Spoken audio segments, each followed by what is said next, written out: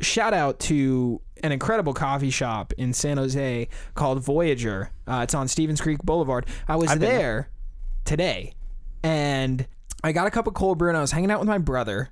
And like, you know how you have to take your dishes to like that weird plastic bin in a coffee shop once you're done? Yeah, it's called the bus tub. Yeah, the bus tub. I took my dishes to the bus tub, and to my left there's this redhead gal, right? And I turn and look at her, and she's like staring into my soul, right? And I'm like, all right, whatever. And then I put my stuff in the bus tub, and as I turn, I link eye contact with her again, and she has her forehead tilted down, continuing to stare at me with a huge grin. Picture like the Grinch at that at the time where he gets the idea, right? Or that movie Truth or Dare. Did you see that? No. Oh, right? neither did I.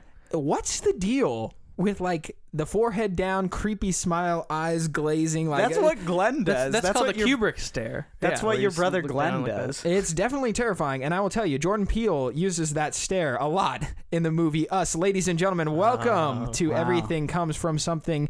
Sort of a boring intro, but is it because she doesn't have a soul? Is that why she was staring into yours? I don't know. I don't know what the deal with her was. There was a lot of weird stuff. So going there's really on. no explanation for that story. It's just you saw a weird red-headed lady. Then she split out. Did you wait? She just disappeared. And she went missing. She was wearing a red jumpsuit. I don't know what was up with that. No, I'm just. Wait, is this whole story fake? No, it's not. Okay. The everything. The jumpsuit was not real, but everything else besides that, definitely true. Okay? Did you?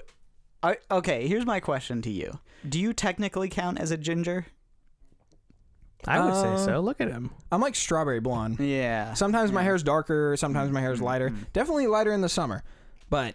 That is besides the point, ladies and gentlemen. Welcome to Everything Comes From Something, a show about unoriginality and how everything is unoriginal. My name is Isaac Ransom. I'm Cameron Tuttle. And I'm Juzo Greenwood. Thanks for joining us again, Juzo, our resident film expert. Okay, I'm taking offense. Yeah. I'm just kidding. No, Juzo is actually genuinely a film expert. I want to come up with like a jingle or something for you. Please. You know, we get complaints on the show. You guys don't have intro music. Let's be real, guys. Most podcast intro music is just absolute trash.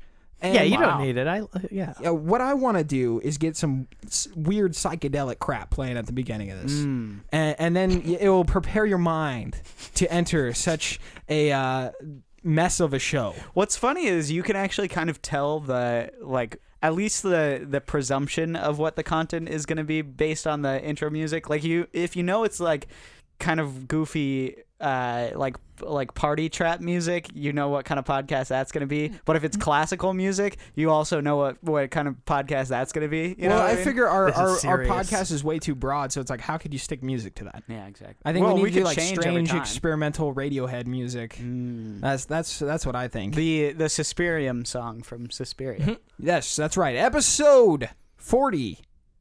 Wow. Switching topics. Wow. Is all about the first quarter of movies. That's why we have our resident movie expert, Juzo Greenwood, joining us again to discuss films. Primarily, this episode will be about the movie Us. We are going to touch on Captain Marvel and maybe even a little bit of the Lego Movie 2 and some other films that Cameron and Juzo have seen and are have things to say, have things to comment about. But before we get to the show, if you enjoy Everything Comes From Something and what we are doing here, you can check us out at patreon.com/ECFS podcast, where you can throw a couple bucks our way to support the show. There are ways you can interact with the show. At the $5 level, you can get a question on air, and at the executive producer level, you can join our creative team, which comes up with topics and ideas for this show. Shout out to our executive producers, Darren O'Neill, Kiana Le Yap, Eric and Ariel Walk. Thank you guys for supporting the show. Thanks for being our executive producers. We care about you guys so much, and we hope you're enjoying the content. Overall, it's been a good year so far. 2019. It's not a year. What? It's not what? You mean of movies or just talking about movies? Okay. Just 2019. I'm just transitioning, guys. I'm carrying this. I'm talking at a million miles an hour. Right I know. Now. I was thinking the first quarter of the year is always like nothing. I mean, usually. You always get like one or two things that really hit people, like Black Panther or something. What's up with January being like kind of the runoff from the Oscar movies in like the first week, and then absolute utter horse crap the rest of the month? For January, they just know it's a dead time where you can dump like stuff like Serenity, which I haven't seen yet, but stuff that they know is just a complete bomb. Yeah, and they might have a chance with it. Well, let me check the movies real fast for the 2019 January.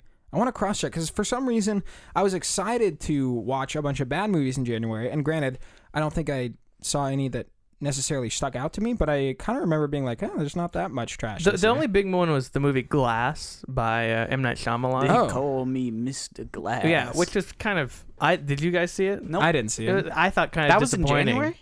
I think it was January. Yeah. Oh, rude. Yeah, but not very... And disappointing because the previous two in that trilogy, Unbreakable and Split, were like really excellent movies. Yeah.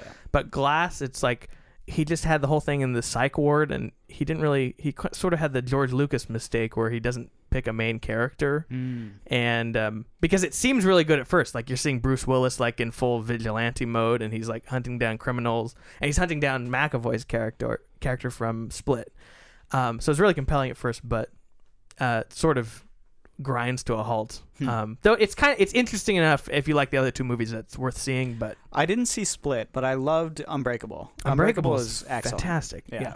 Very underrated movie, I think. I think Bruce Willis is the best performance in that movie. He's Wow. amazing. Yeah.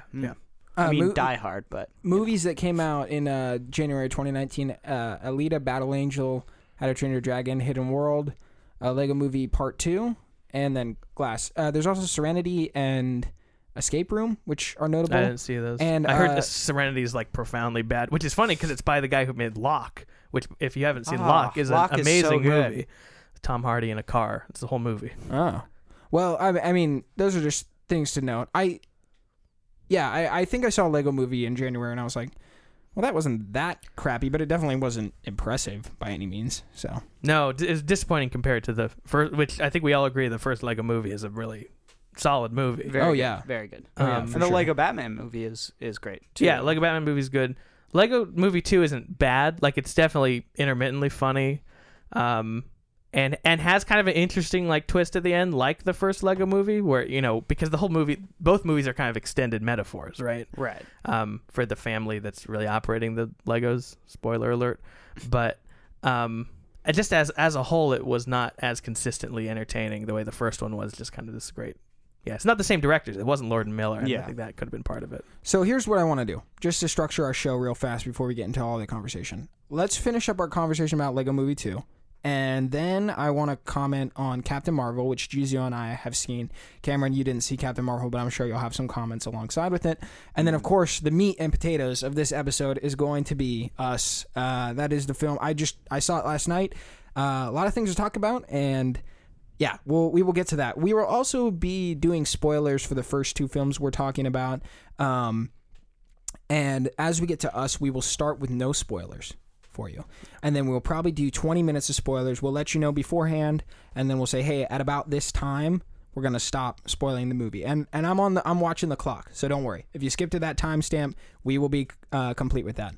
The post show is usually a show that is called Nothing to Do with Anything.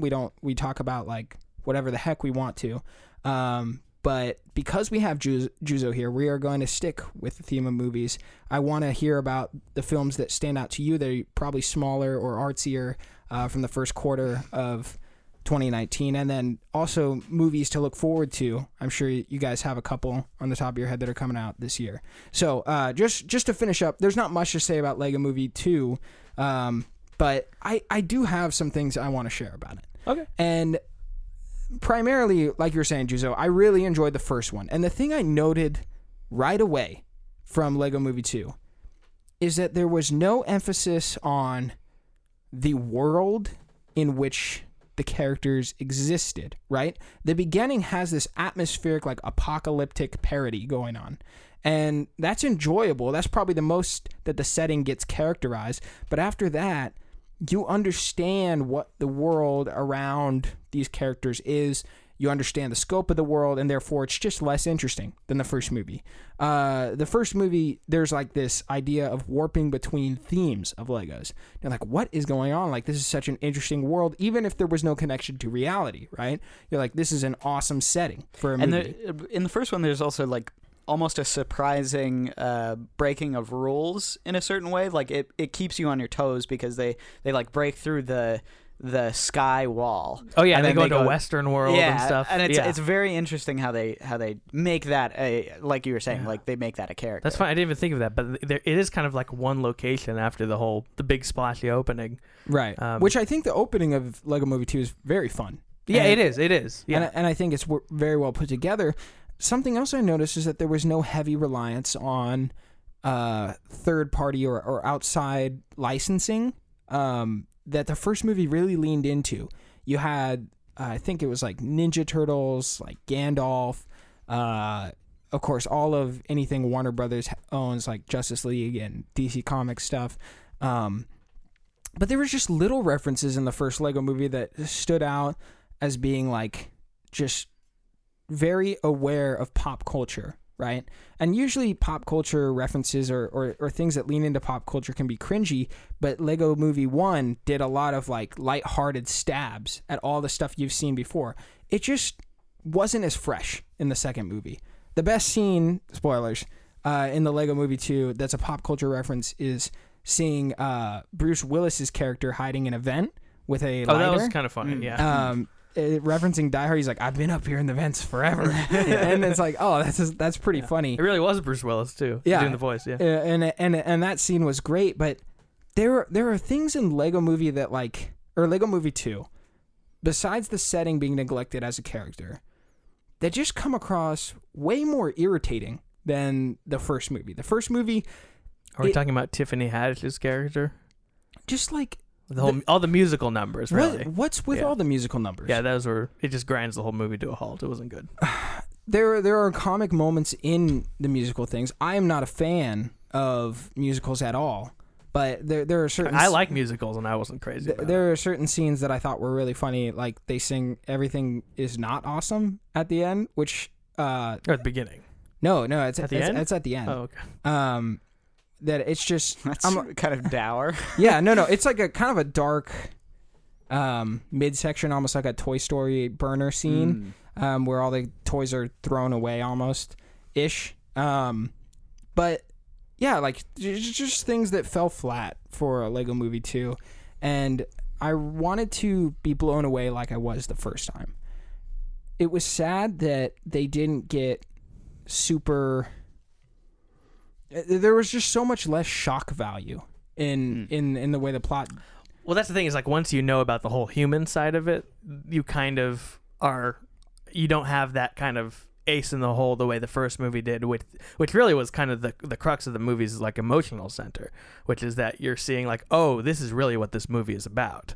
With this movie, you kind of already know what's going on. There is a little bit of a twist that actually was kind of, was a little bit satisfying to me with the siblings, because that's kind of what it turns out the movie's about. It's about like siblings fighting over Legos.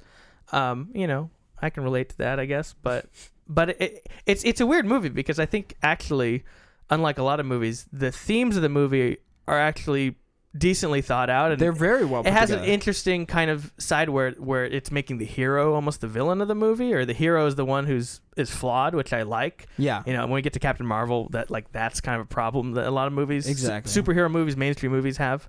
But it was the fact of the pacing of the movie and the humor in the movie that fell flat. It just wasn't entertaining the way the first movie was, and you kind of need that as well. Coupled with the themes. Well, there's a lot of smart stuff in the movie, like you're saying, the humor doesn't land, but it also falls into place with the world that they had constructed. No pun intended. Like the idea that there is this spaceship that shows up that's made out of the sisters' Lego parts, right? And Batman throws a batarang at it, and the sisters like spaceship's like, you missed me, even though he like hit every single one, right?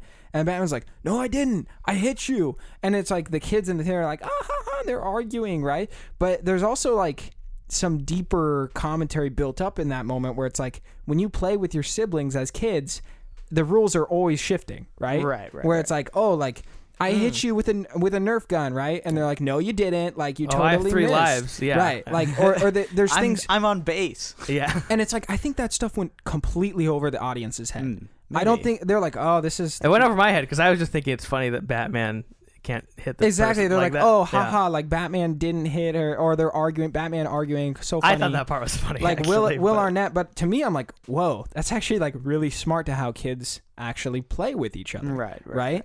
And so there's great elements like that. I think the theme at the end, saying like everything isn't awesome and it's good to like love your siblings, almost like they're gonna be there with you. Like there's some good themes about like being friends with each other and making things work, even though it's like hard. I'm like, those are positive messages for kids.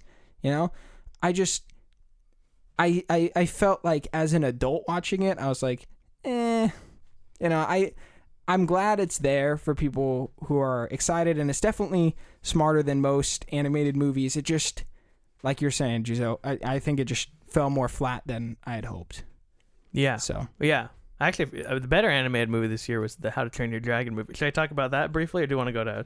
yeah, why don't you touch on that? Because I haven't seen it. And Have you seen the other ones? yeah, I saw the first one and the second one. I enjoyed them both, and I'm always, for some reason, dude, I'm always skeptical when I walk into those films. I'm just like, it's not that good. Like, it's not that good. And then I saw the second one, and I was like, Well, oh, here's the weird pretty thing. good. I've listened to the music from the first movie for the 9 years since it came out, but I only just saw the movie a few months ago, before the new one was coming out.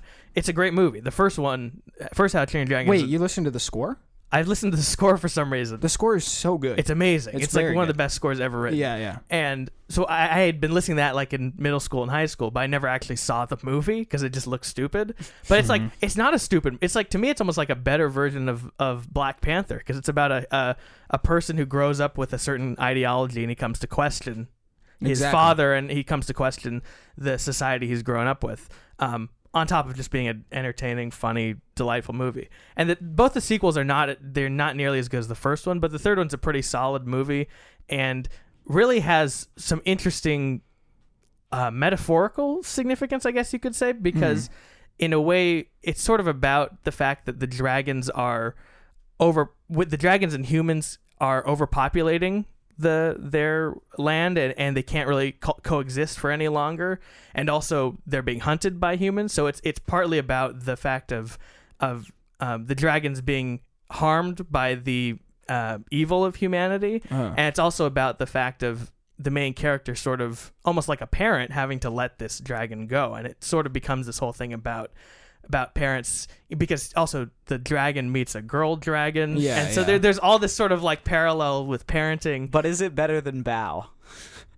Well, I don't know. I mean, probably not. I mean, because Bao's just simple, beautiful little movie, but it's a very touching movie. Like it really, and the ending of the movie, this whole idea of the dragons having to go into hiding or whatever. I mean, it's like a really powerful ending for the series, and I think it is going to be. It's like the definitive conclusion. I just remember watching How to Train Your Dragon 2, and there were a lot of moments that weren't in the first one that it just felt like way more cheesy. But it was it's a little bit cheesy. It's not a great movie, stakes are like raised so much more in the second one. It's supposed to be way darker, but then like the jokes are way cheesier. Like it's like the jokes were cheesy in the first one, but there's a lighthearted like youthfulness to the first movie. The second one, it's like they try to tap into that youthfulness with the jokes, but then the stakes are like death, right? Like, but also in the first movie, the thing that worked in the first movie is that the goofiness was fit into the story of the movie, because it's about how this person is seeing that the way he's growing up is ridiculous, right? And so the goofiness fits into that. But in the second movie, it doesn't work nearly as well, and there's something almost schizophrenic. Go ahead. As well as he's sort of supposed to be the outcast and the goofy character, you know, like he's supposed to kind of be the nerd of the group in the first one, and then once he sort of changes everybody's mind and becomes like the hero. Yeah, how can you do that? How can you do that well? No, the second one is definitely the weakest of the series, and I think the director, it's just like a strange thing, because there are moments in all three of those movies that are absolutely like as good as a Pixar movie, but there's stuff that Pixar would never put in, except for like Cars 2 or something. Like I was talking to my friend Adam when we saw the movie, that in How to Train Your Dragon, the side characters kind of don't work, like they're kind of just for kids, but as adults they just are kind of stupid. Yeah. Whereas like movies like Toy Story, the supporting characters are as funny or even more funny when you get older. Like Rex in his subplot in Toy Story 2 is like still something I'd talk about with my brother. Him trying to defeat Zurg, he finds the magazine. I mean, it's like one of the funniest things in any movie. So they don't quite nail that aspect of it, but the relationship between Hiccup and the dragon really carries through all three movies, and it's really a wonderful arc. Yeah, no, I'm curious to see it. I wasn't as compelled to go to the theater to watch How to Train Your Dragon 3. I don't know why I have this sensation of cringiness whenever I see a trailer or anything related to How to Train Your Dragon. The trailers are cringy. It looked bad to me. It was only because the film critic gave it his highest rating that I was like, oh, I gotta check this out. I think it's the name and the font. To be honest, there are so many things not right. There's something about just how it's presented. It is actually presented like. Almost immaturely, almost like it is. All kids' movies look like that. If you look at the trailer for Paddington, it looks horrendous. Yeah, and Lego Movie too. Yeah, right. Like, dude, this is actually what I was gonna say. Is when we were talking about the Lego Movie, I remember when the Lego Movie was just first announced, and I was like, "This is going to be so terrible." Like, I had absolutely zero expectations for how could they make a movie about Legos. That doesn't make any sense. And they really kind of blew me away. And I think we're talking about, I mean, the first two movies we're talking about are kids movies, and there's something that can be very like transcendently good about kids movies, and there are some times where it just absolutely is horrible. It's the worst thing ever. And I think DreamWorks pretty much DreamWorks runs the gamut because there's stuff like, I mean, I probably haven't seen most of their bad movies, but then it's like they pull out a thing like the holding out for a hero sequence in Shrek 2, which is like one of the greatest things ever committed to film. I will stand by that. The my whole Shrek life. movies are. The more I watch any like film essays or anything about Shrek, the more I'm blown away by those movies. I dislike the first Shrek, but I think the first two are great movies. Dude, I learned that the first Shrek through some video essay is actually like the whole purpose is to like hate on Disney. And, yeah, there's a little bit of that. Yeah, like apparently the Lord Farquaad is actually modeled after that current CEO of Disney at the time. That's fun. Yeah, Eisner. There's a bunch of like hidden innuendo in it, and I was like, dude, I missed all of this. The whole idea of far, far away, like that whole kingdom is kind of based off of Disneyland. And it's commenting on the emptiness of those kind of fairy tales. Yeah. And I think it's very unique. I liked the first Shrek, and I think I liked most of them. I wasn't too crazy about Shrek 2. I remember never saw 4. I liked the time travel one. Is that Shrek Forever After? I think that's the one. They do time travel? Yeah. It's like a whole retrofitting strange super plot. Yeah. That sounds like a disaster. That sounds an absolute. You guys ever check out Shrek 2 again though. That movie is fantastic. Yeah. I almost cursed it. It's so good. Puss in Boots got added in Shrek 2. I haven't seen that one yet, but no, I haven't seen the Puss in Boots movie, but he wasn't in the first one, which is hard to think about, right? I was like, oh, he was only in the second one, right? You guys ever seen A Shark's Tale?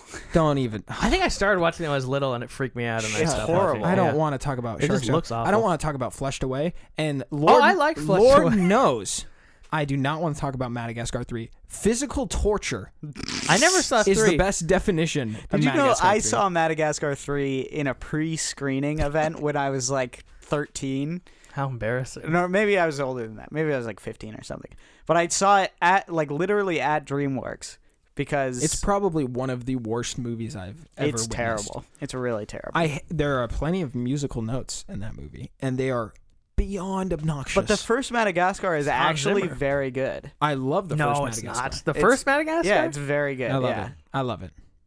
Only the penguin scenes. Well, Nothing else. I guess so. Yeah, I mean, it's just the penguins. I actually and their spy movie within the movie. As a kid, I thought the whole like Stranded Island thing was great. Not to say it was original, but as a kid, I had never seen anything too much like that.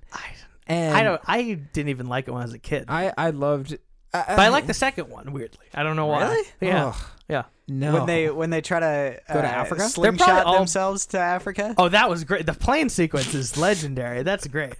I mean, the only DreamWorks movies that are like completely like unironically good though are like the first two Shreks. The Prince of Um, Egypt. I haven't seen that one, but Genuinely Kung Fu Panda excellent. is a great movie. Oh, yeah, very good. And I the think How to Train Your I Dragon. liked Kung Fu Panda sequels too, but I don't know why. They're okay. I don't mean, think he's I a great watched the character. third one, Yeah, but I like Jack Black. The first one is the definitely first one very is good. like an Yeah. amazing movie. Yeah.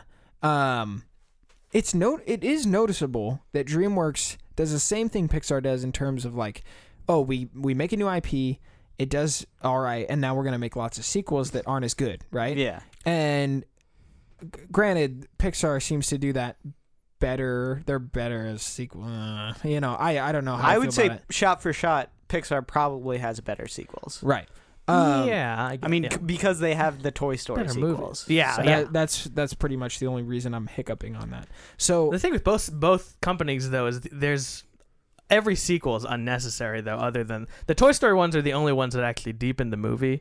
The first movie, like it actually, there's a reason for them existing. I don't know about the fourth one that's coming out, ugh, but why is that even don't know. existing? but the Dragon movies, those sequels actually do sort of elevate the first movie. I do think I remember someone called How to Train Your Dragon 2 the Empire Strikes Back for How to Train Your Dragon, and after watching it, I was like, I see that. Yeah, I mean not Um, as great, but yeah, yeah. I know. Yeah. That comparison could be made. Right? Yeah, definitely. So, in terms of DreamWorks going, I feel like their original movies are not as good as Pixar, but they still hold up really well. It's just Pixar sequels are awful. That's not how true. how I feel about it. Only the Cars ones. And Monsters isn't very good, but the others are fine. Like Finding Dory is a perfectly decent movie. Never saw. No. I'm talking about DreamWorks specifically. DreamWorks. Like You said DreamWorks' Pixar, sorry. original first films are really good, and I don't know if they're better than. What am I saying? I don't know if they're better than Pixar's original first films, right? When No. you look at their original No. IP, Yeah, Pixar's unequivocally no. yeah, right. Not even the best one. But like DreamWorks' like first in a new series is usually better than every sequel that is off that first of that series. yeah, I mean that's pretty standard for most series, though. I mean, other than like Star I Wars. guess. Yeah. Um, I know like we talked about Kung Fu Panda, I know you don't like Madagascar, but Madagascar 1 I think is pretty good. And oh man, Shrek 1 is good. Like their first ones, even How to Train Your Dragon 1, right? I think they're just solid at introducing new IP. So that's besides the point. Any other thoughts on animated movies? We kind of went off the rails. those are the only ones I've seen this year. Yeah. Weirdly, I like animated movies a lot when I watch them, but I'm absolutely never motivated to watch them.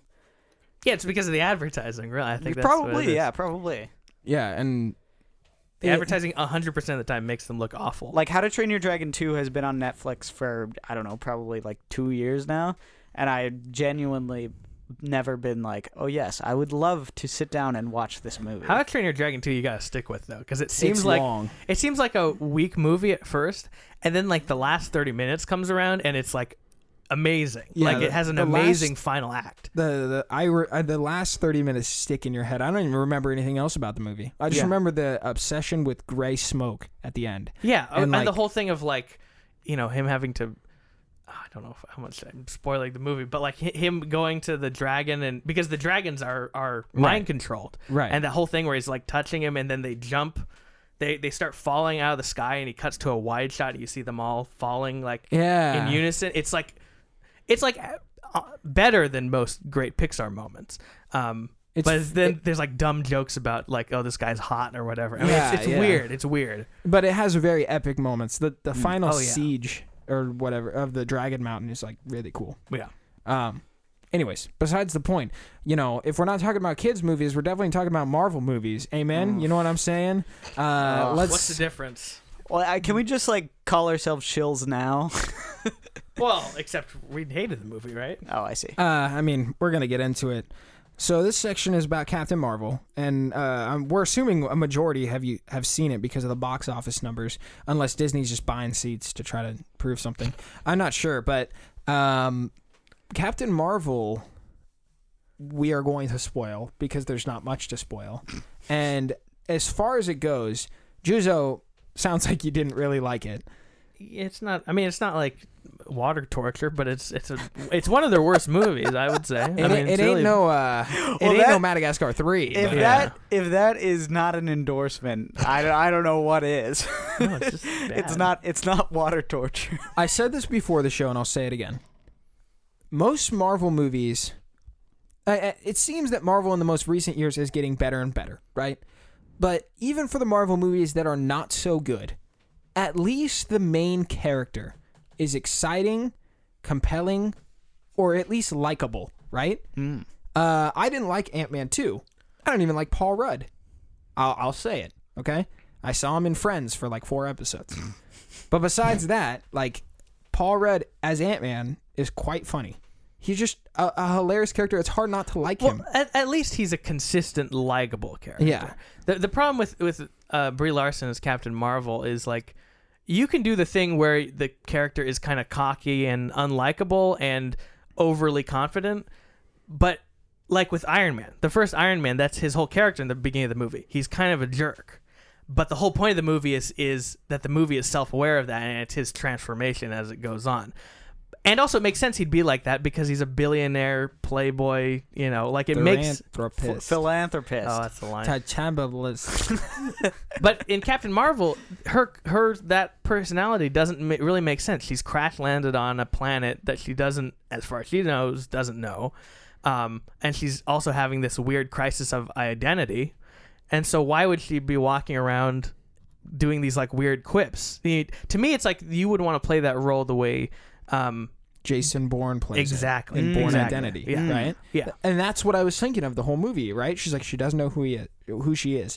Make her like Jason Bourne. Yeah, like that, but she has these powers and she has this weird memory. Yeah, like unnaturally. Like I would have loved to see a scene with Brie Larson just like ripping someone's head off or something, and her just being horrified. Like, what?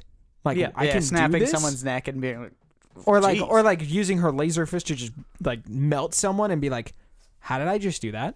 Right. You know, like almost have a confusion and then a humble attitude.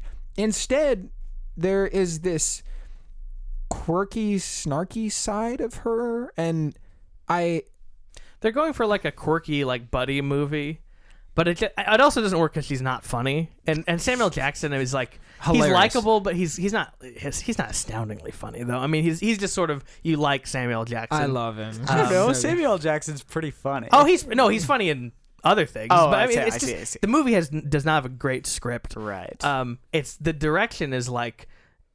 I mean, to explain for Cameron who hasn't seen it, it's like, imagine if it was directed by the guy who made Spotlight. Like, it kind of has that look to it. It has a gray of... Yeah. I remember in the first scene where she's doing this, like, practice martial arts with her trainer, I was just like, why are you cutting so many times? Why does it look like this? I was thinking about the hand-to-hand combat scene in Mission Impossible Fallout, and how it follows them. It's like these long takes. It's handheld. Everything about it fits the scene. And this is just these weird static shots. They choppy, cut back and forth to probably hide the fact that they didn't actually do that scene. And I was like, already I'm getting like weird vibe. And then the first action set piece is done in like fog. It's just badly. And the first action set piece is also split between 3 perspectives: a sniper, a squad, and her walking off alone. And there's no tension. And there's also like, it's confusing because you don't realize like the enemies are shapeshifters at first. Like there's explanation, but there's also like, what does that mean? The locals are yelling like, and you're like, well, are the locals good or bad? I don't know what's going on. You don't know what's going on, right? Yeah. Here was my big issue. Should we get into spoilers here? We're spoiling it. I already said that. Okay. We're spoiling it. There's nothing to spoil, I feel like. My issue is that Brie Larson's character is split between 2 already existing Marvel characters, Captain America and Iron Man. There's the snark with a military... it's weird. Like, there's like a military connection. She's like trying to be snarky, cool, and also the good soldier, right? But also rebellious, but also the good soldier, right? Or trying to do what's right, like every Marvel hero tries to do, right? Yeah. Except for Deadpool, which makes him a lot more interesting. Yeah. But it just, like, I wanted them to lean into one, like disconnect from military more, make it more about the snarky personality. Focus on the personality. Or maybe go to like the good soldier experience, which they allude to but never really show, right? But don't they have both of those characters already? Like, what is the point of having a third character that does both of those things? You know what I mean? No. Like, I don't see, like, I don't see why this movie exists, really. Like, if it is what you're talking about, it's like a built-in Deus Ex Machina for the new Avengers movie, because he calls her at the end of the Avengers and it's like, oh, we're bringing this hero. I mean, there's other factors at play with this movie. Like, I mean, I think we sort of have to address the elephant in the room a little bit about the cultural debate around the movie, or cultural, I wouldn't even call it the debate because it's nothing so civilized. It's just people being childish. But the idea of, you know, there's been 20 movies, there's no female lead, like that part of it for a lot of people is important to a lot of people. But it's also interesting because I felt like in a lot of ways they were trying to go for the Wonder Woman thing as well, especially the themes of the movie. And that's it, for me, what bothered me most about the movie was the potential of the movie, because there are so many movies I was thinking of where that did each of these things better than this movie did, because at the end of the movie, it sort of becomes about her embracing her humanity. She realizes she's human with superpowers, and that her allegiance to this alien has actually weakened her. That actually she is being held back by this person. Yeah. And that it's in the end of the movie is this, you know, she throws off the whatever chip he puts in her neck that controls her, and she, you know, starts zipping around the universe. And there's that song plays, I'm just a girl, something. I don't know. Yeah, that was bad. Okay, but whatever. But my point is that the idea of throwing off your whatever your past and embracing your humanity is like a really powerful thing in a superhero movie, and that could really work. Like in Wonder Woman, like you think about that scene where Chris Pine is saying, we got to go do the mission. You can't save all these people, and she's like, no, I'm going to save these people, and she gets up in the no man's land and goes and saves the village. And that's like this amazing scene, because it's not just because it's well choreographed and the action is great, but because you are seeing this person who is making a personal decision. You're seeing a real her embracing her humanity. But in this movie, there's not really a moment like that you don't really see her. Well, there is a montage of like, but it's just her standing up. It's not about her being like. And again, another movie I was thinking that does it better, Order of the Phoenix, where there's the scene where Harry is being possessed by Voldemort, and then he remembers all his friends, and you see all his friends, and his love for his friends is what makes him able to kick Voldemort out of him. You can't possess me because you don't know about love. And it's sort of corny, but it does work like in emotional terms. And again, you don't really get that in this movie. It's just every aspect of the filmmaking. It's like you see what it could have been. But the cat was cute, so it's good. There's so many things that could have been executed much cleaner and more powerfully. For instance, there is this illusion of her like being beaten down in her flashbacks all the time. And the montage I'm referring to is at the end, where she stands up and kind of breaks free of this alien control over herself, is the same time where you see all the incidents of her getting thrown down and standing up. And to me, when I watched it, I was like, this is powerful. This is cool. Like, I actually liked the montage. It just felt like wrong place, wrong time kind of thing. And well, those moments should have been built up more. Of like that's you seeing her more getting beaten down, and that comes to another point of the movie. Another problem with the movie is that you don't see enough moments of weakness. Like, the key thing in any movie, especially an action movie, is seeing a hero is vulnerable. Not even like vulnerable, like, because people complain about like the Star Wars movies, like Rey as a Mary Sue, all this BS. But at least with Rey, you see her that she's scared in the scenario she's in. You see that she's, worried that she's maybe going to make a mistake. That is all you need. And with her, there's never any moments of doubt like that. And that's the big problem. That's what makes her feel like this sort of cold, impassive character. The only thing that she has is a almost like an emotional loss at who she is. She's like, I want to know who I am, right? Yeah. But like, there could have been. She suffers from the Superman syndrome. She's indestructible. Yeah, that too, pretty yeah. much, right? And when Superman is going through like emotional trial, there's still like I have a hard time connecting with Superman at all because he's like, I'm worried about Lois Lane.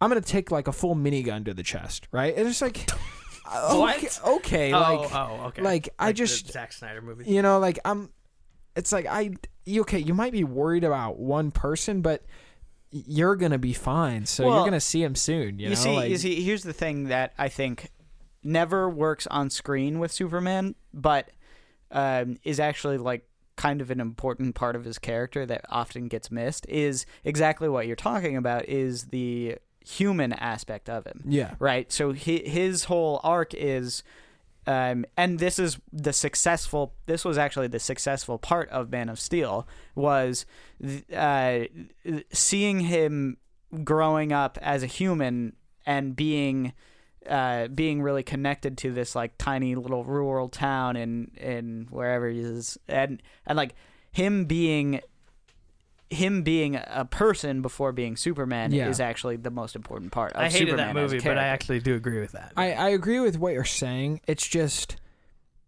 but it's never fleshed out well on screen. and that's the same problem with Captain Marvel, right? Right, It's not fleshed out to a moment of like, I wish. What is it? Here's a perfect example. Spider-Man Into the Spider-Verse. The whole theme of that movie is the idea it's like Spider-Man always gets up. And you watch Spider-Man get beaten down over and over and over again. Miles Morales, right? He can't stand up. And so the moment that he does stand up at the end is impactful. Oh, no, it's really satisfying. You're like, yes. That like, montage where he's flipping off the city. Yeah, it's great. yeah, it's like, dude, he stood up. You know, there's like power behind that. Yeah. Instead, like, I think that was what they were trying to do with Captain Marvel, but they never like they should have never showed her stand up in those past flashbacks. They should have been specific moments of her failing and her doubting herself over and over and over again, so at the moment that she does stand up, like it's just like, yes, you know, like break free, like go OP. Here's my other complaint about the movie, and this is completely personal, okay? I hate walking out of the movie and hearing a Dragon Ball Z power level conversation about Captain Marvel, okay? And here's what I mean by that. Every time I talk about Captain Marvel at all, I hear this.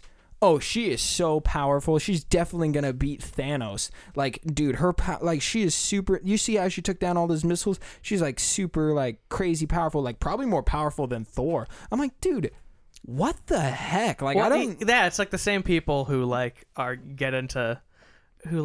really love that scene at the end of Rogue One where Darth Vader kills all those people. Like their entire investment in these movies. No, it's awful. No, because it's those scenes are just for the people whose investment in these big movies is just about power, and it's just about. I see what you mean. This is so badass, and it's like for me, what's so gonna be. What I hope is going to be compelling about Endgame is that it's people who are really like weak and finding a way to beat Thanos, and having just someone who can do anything.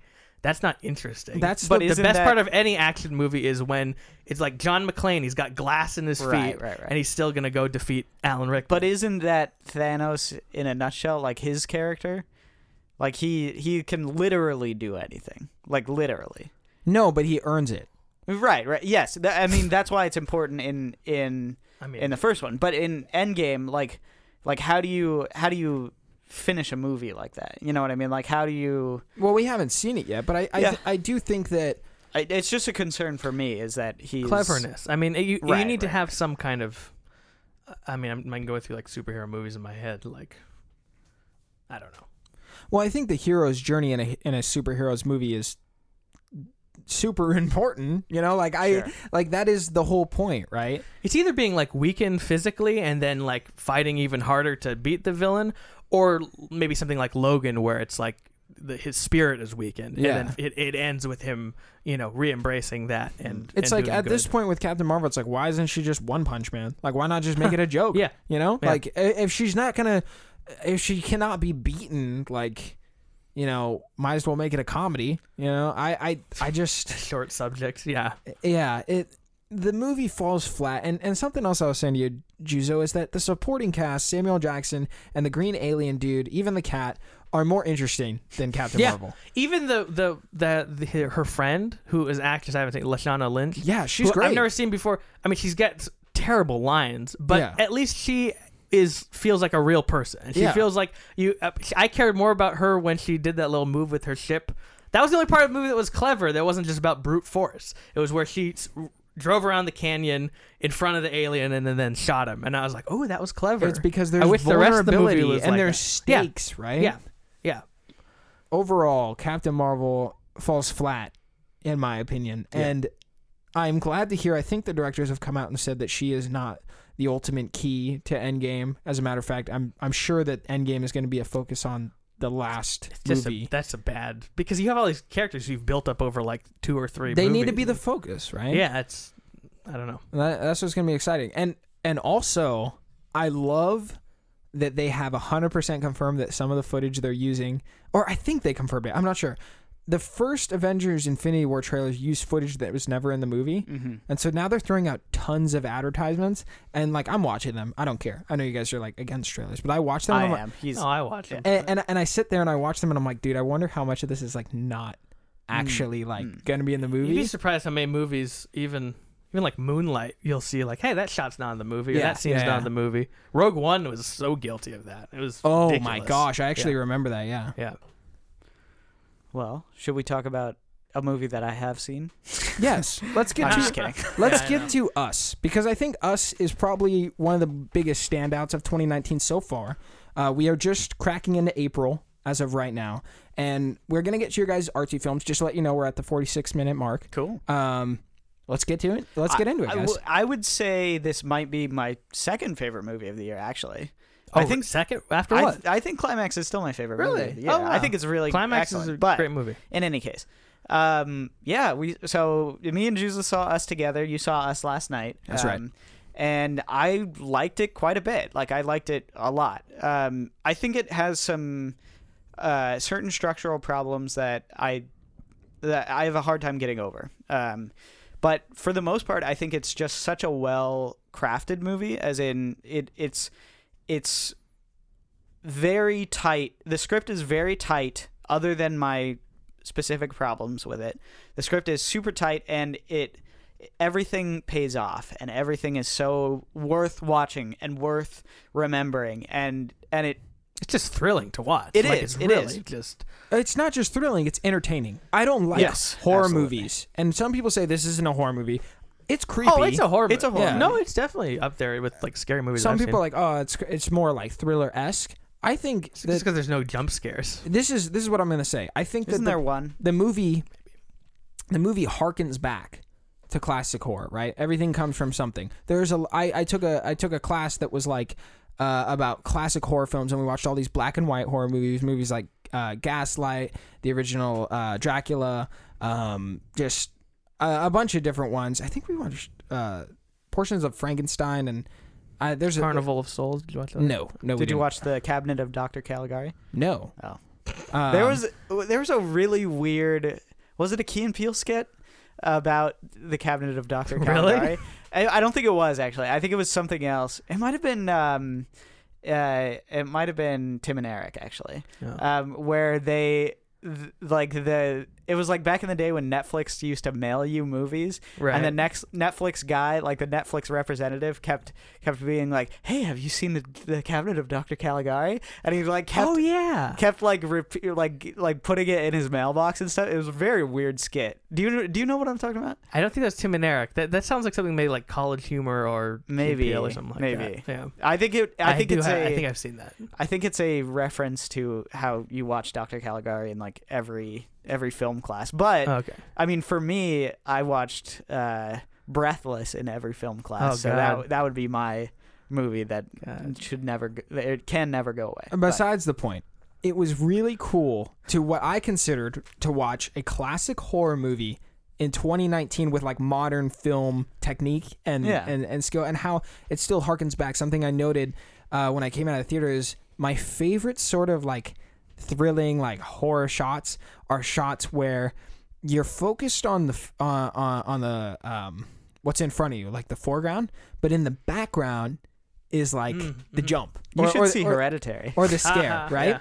And there's like a great scene where two characters are walking down a hallway, and one of like the enemies or the scary characters is in the background, and you don't notice until you see motion. They're in a handstand motion, so their feet are in the air, and the feet come down, and they're like you hear people in the theater be like, "Oh snap!" Like there's someone behind them, right? Or the red jumpsuit blending in with the red truck. That's the other one. That was a great scene. But that kind of horror is so tasteful, in my opinion. It's so fun too. Yeah. It's very like I hate the kind of stuff that, like, I don't know, paranormal activity stuff where it's all about the sort of the shock horror, the shock like jump scares and whatnot.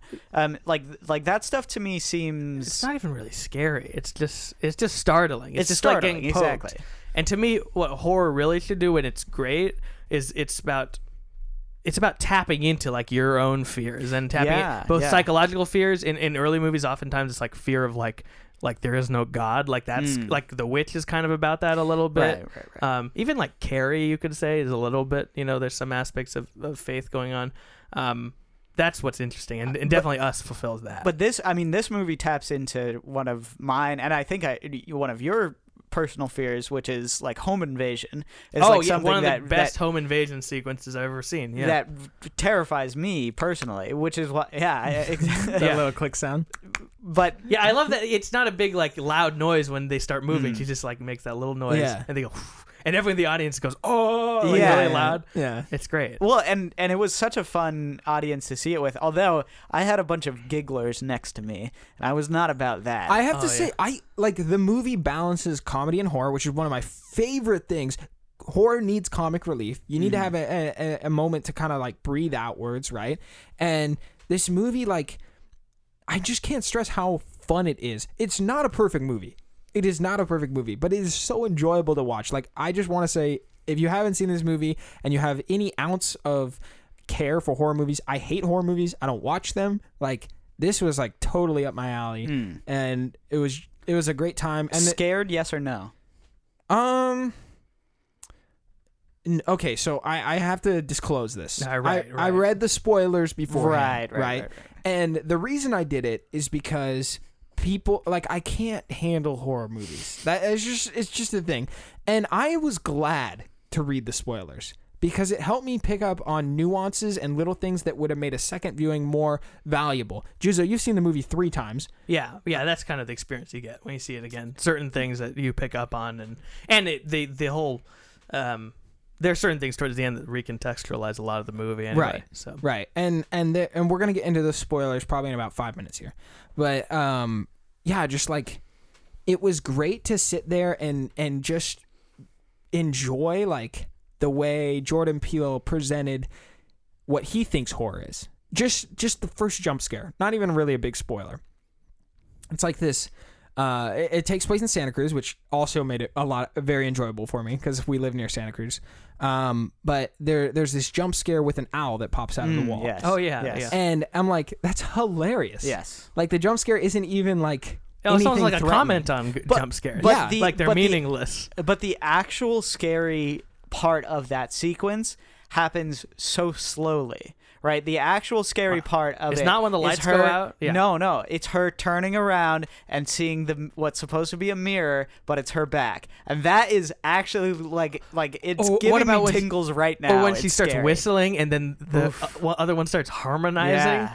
Oh my god. Yeah. It's just, and then it comes back again. Like you thought that was scary enough, but the second time you watch it, it's even worse. It's even scarier. You know, like it. I think it is genuinely a frightening movie. Like it taps into something that you're like, something almost like inherently creepy. There's something very like. There's something about doppelgangers that's like you see in your dreams and there's a lot of sort of odd psychological weight to that kind of idea, and also but it's like chilling, you know. It's like it's very like oof, like it gives you chills. Something I want to know is I did not know the fate of the characters in the film for my spoilers, so that was very enjoyable, and I think it definitely heightened the experience. Right, I was like, I don't know who's gonna live and who's gonna die, and overall like very satisfied with the ending. Usually horror movie endings are like kind of hit or miss or bittersweet, and I think that this horror movie like was very it's like one of those movies you walk out of and everyone's like talking about it. I went with like casual movie watchers and they're like, oh, like what did that mean, or did you pick up on this? Like they were saying things that I didn't even notice, and I knew the spoilers and I was looking for it, right? And I was like, this is great. Like I love that kind of movie. It happened at my work too, where people at my work know I love movies. I'm a film buff, and so I told them, oh yeah, I'm gonna go see Us, blah blah blah, and then I came in and they were like, so what'd you think? Like they were just like ready to talk about the movie, and actually for the most part, I know there's been kind of divided criticism about it. Some people are really not liking it and some people are really liking it, but for the most part, from the people who I've talked to, it's all been very similar in that it's very, very good with some caveats, right? Yeah, I think it seems like most people fall into the category of either good, very good, and then a few great. And I don't know. For me, I almost like, do I need to see it a fourth time? Because the first time I saw it, I was ready to say like, this is gonna be the best movie of the year. Like I've seen only like 15 movies, I could already say that.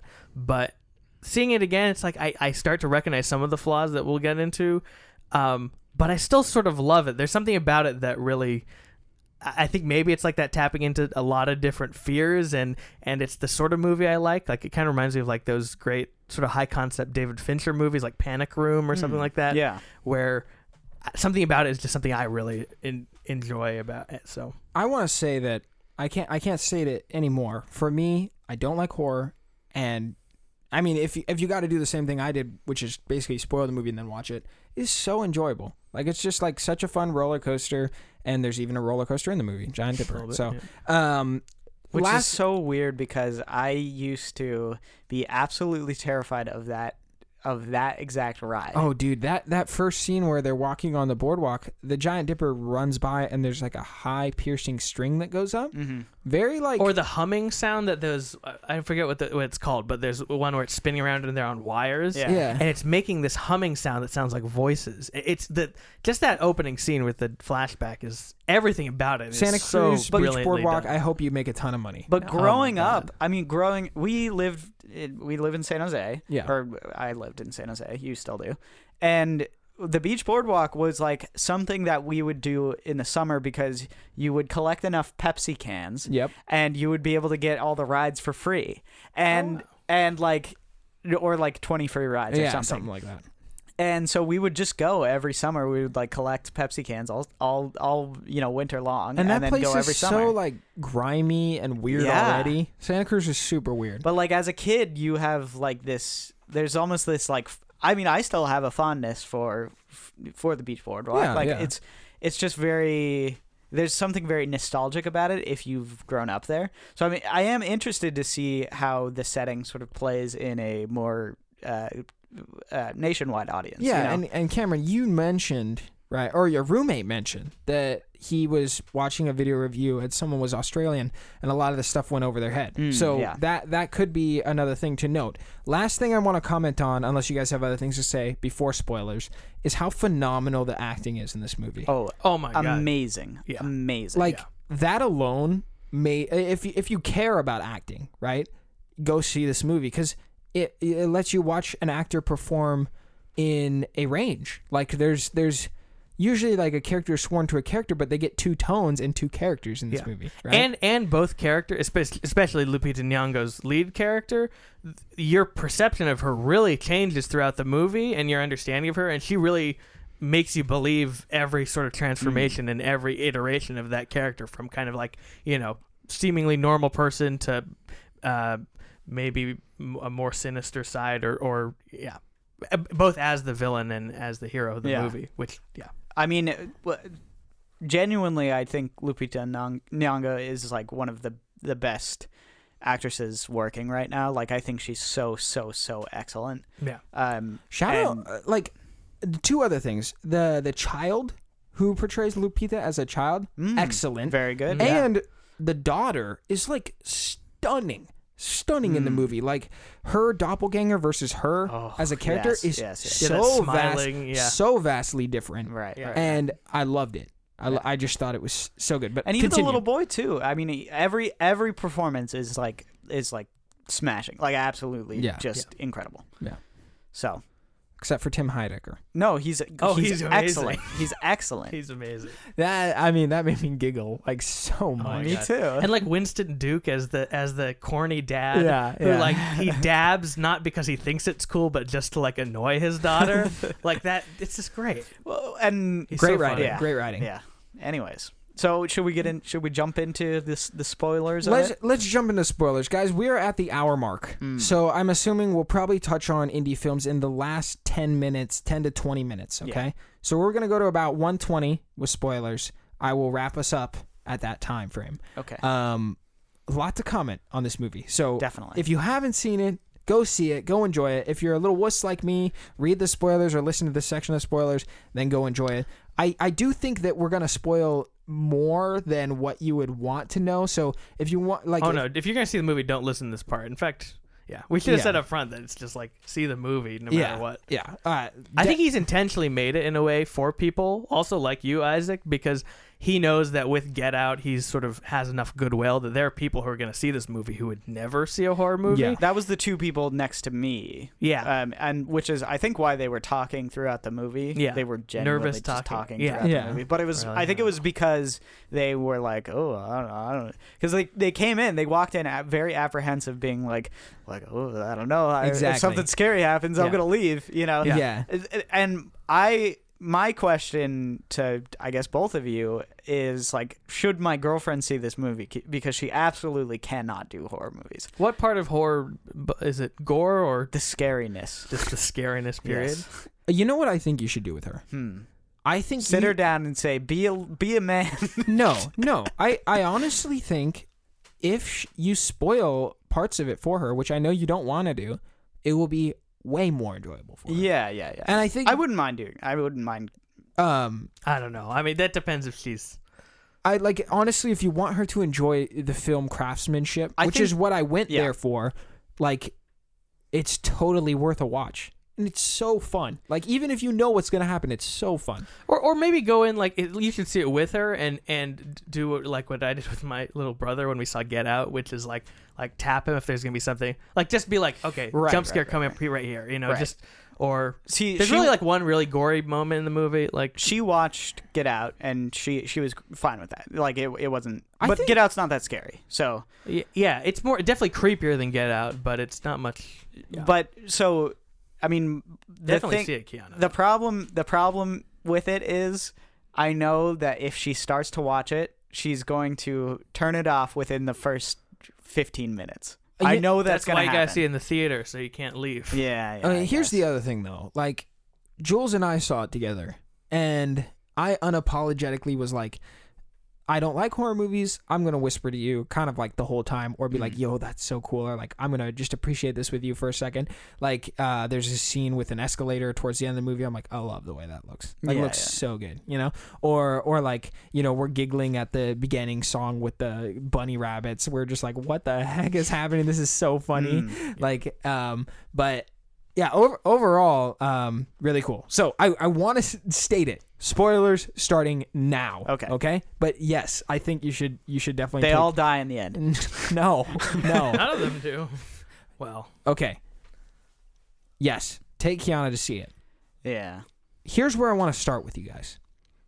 Let's talk about how this movie provides a platform to interpretation.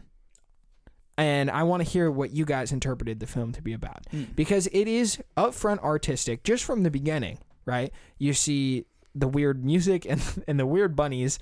I was just like, oh, like this movie is leaning into the fact that it is an artistic film, but it also knows that people who are watching it like may not usually be used to artistic movies. So I want to hear what you guys took away from the film. Why did it stick with you? What are like sort of the themes or ideas that you thought promenaded the movie? Well, I'll go first because I think a lot of people have been picking up on sort of the more socio-political aspect of the film, and it is a very political movie, don't get me wrong, but that was sort of less interesting. Those parallels were less interesting to me than the parallels about filmmaking, which is, I think, actually what sells the movie to me, at least. The movie is, in my mind, among other things, a deconstruction of the way horror and comedy like run almost like the two mirror selves. Yeah. Like that, I think that to me was the moment where I was like, okay, I'm sold on this metaphor, because not only does he kind of explain it throughout the movie of being like, well, one thing is, you know, has everything good happen to them, and one thing has everything awful happen to them, and that is the case in horror and in comedy. But then he also says they're directly linked, and then he actually physically directly links horror and comedy in the movie. Yeah, that's like a really interesting point you made, because I didn't even think about that connection at all. Yeah, I mean, well, like, I think he builds a lot of that up in Get Out, actually. Is like, Get Out is kind of the prime example of him, because I mean, before Get Out, he was known for comedy. Yeah. Like, that's just what he did. And when Get Out came out, it was like, oh, wow, this is actually kind of genuinely frightening, you know, in a lot of places. Like, people and dealing didn't with really, serious issues as well. Yes, and people didn't really expect that. And part of what's super interesting about the comedy, and just historically, I'll just give some historical background. Part of what's really interesting to me about horror and comedy, because I actually took like genre classes on both of them, is they are very often used as a way to either introduce or sort of comment on things that are happening socially at the time. Yeah. So with horror specifically, like, you can link a lot of the horror in like the 60s and 70s, especially like zombie horror, you can link that to like fears of nuclear holocaust. Right. And then same thing in, this is kind of the famous example, but the same thing in the early 2000s, there was a lot of similar zombie movies, but they were based around sort of terrorism fears. And that's kind of, it's just interesting to break down that sort of aspect of it. But comedy on the same end, like, it reminds me of like screwball comedies back in the late 20s, early 30s. Screwball comedies were very, very heavily commenting on the Great Depression and on homelessness and on class issues, and they could do it because they were essentially like the court jester is the only one who can criticize the king because he uses comedy. Right. And so this, I think what Jordan Peele is doing is saying that comedy and horror both occupy a specific role in filmmaking that no other genre can do, and they're one and the same. They're cut from the same cloth. I do think you're missing an important aspect, because I took a horror and sci-fi class, and they both stand for that same social commentary as well. And I think that there is a sci-fi element in the spoiler of this movie where there's like almost a dystopian satire or like a stab at the idea that, like, yeah, this sci-fi idea that the government is basically manipulating or producing clone identicals of everybody on the surface. There's fluoride in your water. Yeah, like, it's just that she actually says that. Right, exactly. There's like that sci-fi element as well, which sci-fi heavy-handedly taps into social commentary all the time. I mean, pretty much every Star Trek episode is just social commentary, to some degree, right? So, like, I think that's also an important aspect, and I think how he taps into sci-fi with horror and comedy all leans into the idea that he's like, hey, these have a role in being effective and efficient in social commentary as well. Right. But I think the really, really interesting comparison that he's trying to make is that the same sort of guttural feeling that you get from both horror and from comedy, they both almost exist in the same like fabric. You know what I mean? So I mean, I think to me the great example of this is two scenes. One of them is the scene with the boat, where he's the mirror, whatever his face is, tethered Gabe. Yeah, tethered Gabe is attacking. They're on a boat in the middle of the lake, and, right. and they're, he's trying to essentially. I mean, I don't even know what he's trying to do. Like, doesn't he get on the boat by accident or something? Oh, no. He's dragged onto he's driving the boat. No. He's knocked out. He's in a bag. The good guy is knocked out in a bag, and then tethered Gabe is driving it. Yeah. And the sequence is both hilarious and scary because of the almost like the imminent threat of at one point he goes over the boat, and you have this feeling that this is not over, right? It's almost like the Jaws syndrome of, that's like, what I was it's thinking. it's under the water, who knows where this guy is, right? But then it's hilarious because they bring back a joke that they made earlier about how he bought this really cheap boat and how it only works if you like hit the engine, and like how he's kind of incompetent, like he's kind of just the incompetent dad, but he's goofy and he's fun, and the jokes are like laid in between the scary sequences and the tension, right? And it doesn't break anything, right? It's done so well that it actually just meshes into one. And it harkens back to what was already called to at the beginning of the film. But if you think about it, yes, yeah. But if you think about it, like the responses that you have to both the scariness and the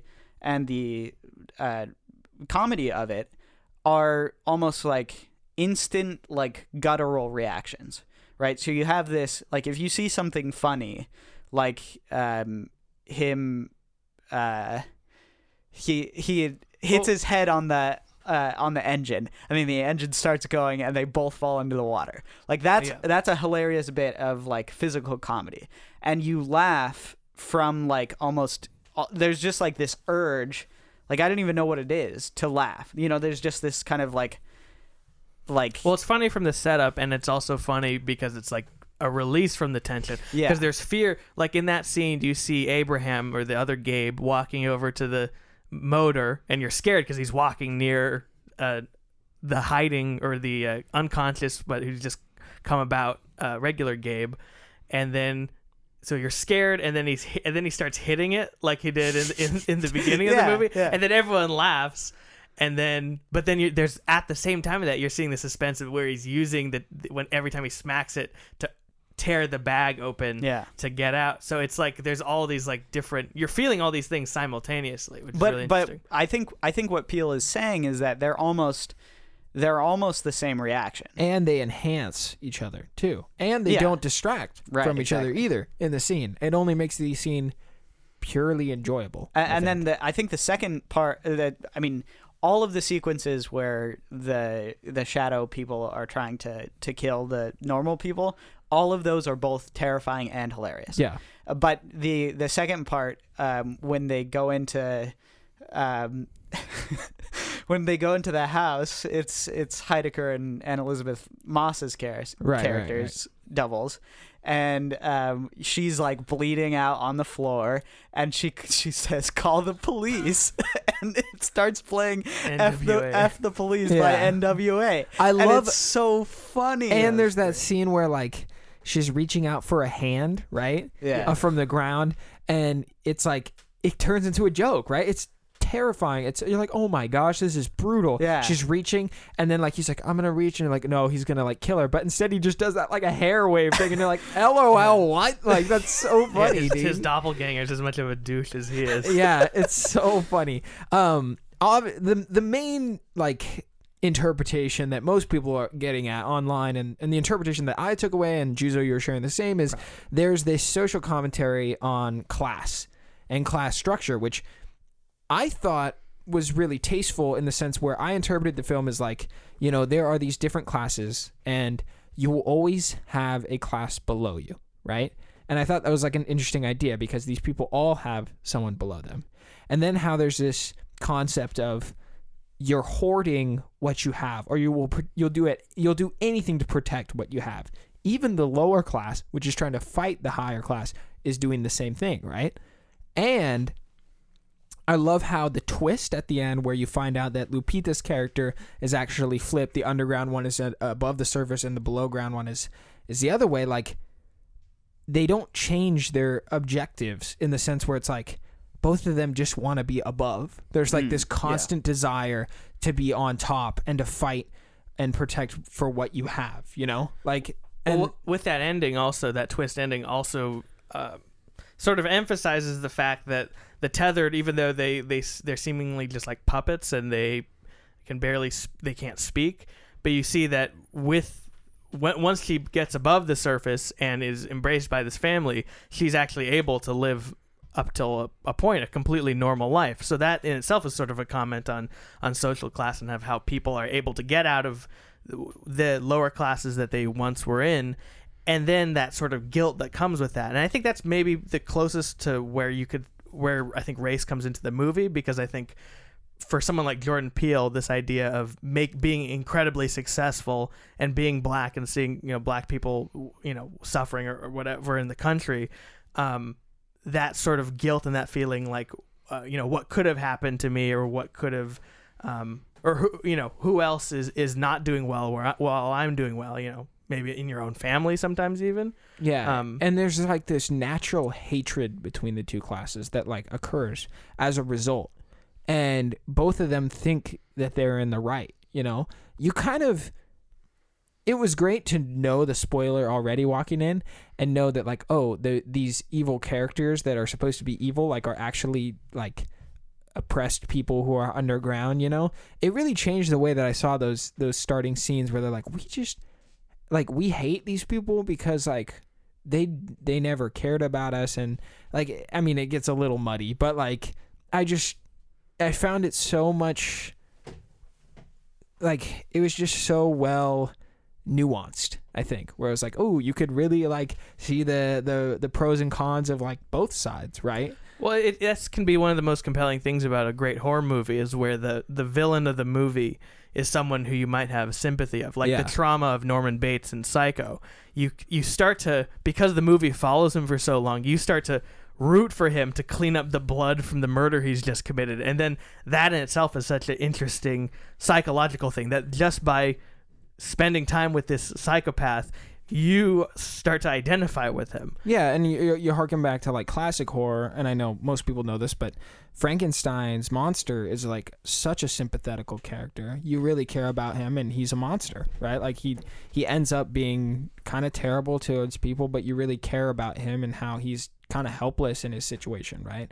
And so, yeah, like I think this movie tackles those concepts really solidly, and while being something that you could forget the interpretation and still enjoy, like it's just all around like surprisingly good. Now, I want to talk about unless you guys have more comments just the fact that about analyzing the movie, and maybe why I've been sort of the most quiet in this section of the show, which is that I generally, when I watch movies, I don't think about that much. Maybe it's just because I'm like uneducated and I didn't go to college, but I think also it's just I like to approach things on kind of an emotional level, and I often think it's a mistake when directors analyze their own movies, especially when they're coming out. Like there's this movie called Mother that came out a couple of years ago, where the director in the press junkets was basically explaining the whole movie is a metaphor for the stories of the Bible. Yeah. And to me, it's like, that was by far the least interesting part of that movie, and really it was much more compelling just as a home invasion horror movie. Yeah. And in the case of Us, I think just most directors should just not talk about the analysis of their movies and just say, it's up to you. Like, I'll be quiet about it. Which Peele, you know, he's so popular. I think I understand he can't really just do that. But one of the things that actually kind of rubbed me the wrong way about this movie is that it feels like the analysis is like a little bit low-hanging fruit in a lot of ways. Like the sort of like the class. One of the things that so the one line that really bothered me in it was when they're sitting down at the table when she's first the tether girl is first explaining the handcuff, and she says we're Americans, and it's like that line was so absolutely unnecessary that like because you literally see them. Well, it only works when you up, have no idea what it's about. Like that, I like that line when it's just a weird thing. To me, stuff like that in the movie is much more compelling, just as like a what the hell does that mean kind of moment. Then when you see it again, you say, "Oh, Americans, like this is about America, us, U.S." That was like dripping off of this movie was like the him trying to make a commentary about America. Yes. And the thing. 10 seconds till the 20. I'm just letting you know. Okay. Well, we're gonna go over. So. Yeah. Like it rubbed me the wrong way because I was like, yes, I know it's about Americans. You don't have to tell me. Like I understand. Yeah. Like well, the movie's in America. No, not even just that. Like what if he had just let it be, and then you see them all lining up across America, and then you get the visual imagery of it. Like he literally tells you in the visuals in the last like 10 seconds, shot of the movie. Okay, real quick. If you guys skip to this moment, we're not done with spoilers. Yeah. So I apologize. Just ignore everything Cameron said. We are not done with spoilers at this time. We are not done, and I don't know how else to edit it. Put it in the description. I'll put it in the description, but at the same time, I feel bad because I didn't say that at the beginning of the show. So we're trying our best, but we're gonna go further. The moment where the spoilers stop will be in the description. So hopefully you skip to the 20-minute mark and hear this message. I apologize if Cameron spoiled anything for you, but the description of when spoilers will end will be in the description. So. Actually, I think taken out of context, that wouldn't make any sense. No, I don't think it will. So we are going to continue in the spoilers and continue at your own risk. But I mean that is what genuinely bothered me a bit was that like he did a lot of telling with the analysis of the movie. Like in Get Out, I didn't feel like there was like you got the joke because not because he told you, oh, this is white America and this is what they're doing to black America, blah blah blah. He demonstrates. You got the joke because he shows it, right? And the whole like, what's so funny about the if I could I would have voted for Obama a third time. What's so funny about that joke is that like it explains so much about what the movie's about, but it doesn't do it in the sort of overstated, heavy-handed way that I think Us does. And so I don't think the We're Americans thing did that. I will say that I think your frustration comes from the exposition, right? Yes. There is a lot there are a lot of scenes in this movie where someone just talks about how things went down. And even the beginning where it says there are tons of tunnels underground and da-da-da-da all across America. Nobody knows what they do, right? Like that alone, it's like, you probably didn't even need to add that. I see a little bit of corporate hand coming in saying, I don't think people are going to understand. Like, that's I'm going to guess he got Final Cut on this movie, but I don't... that was fine.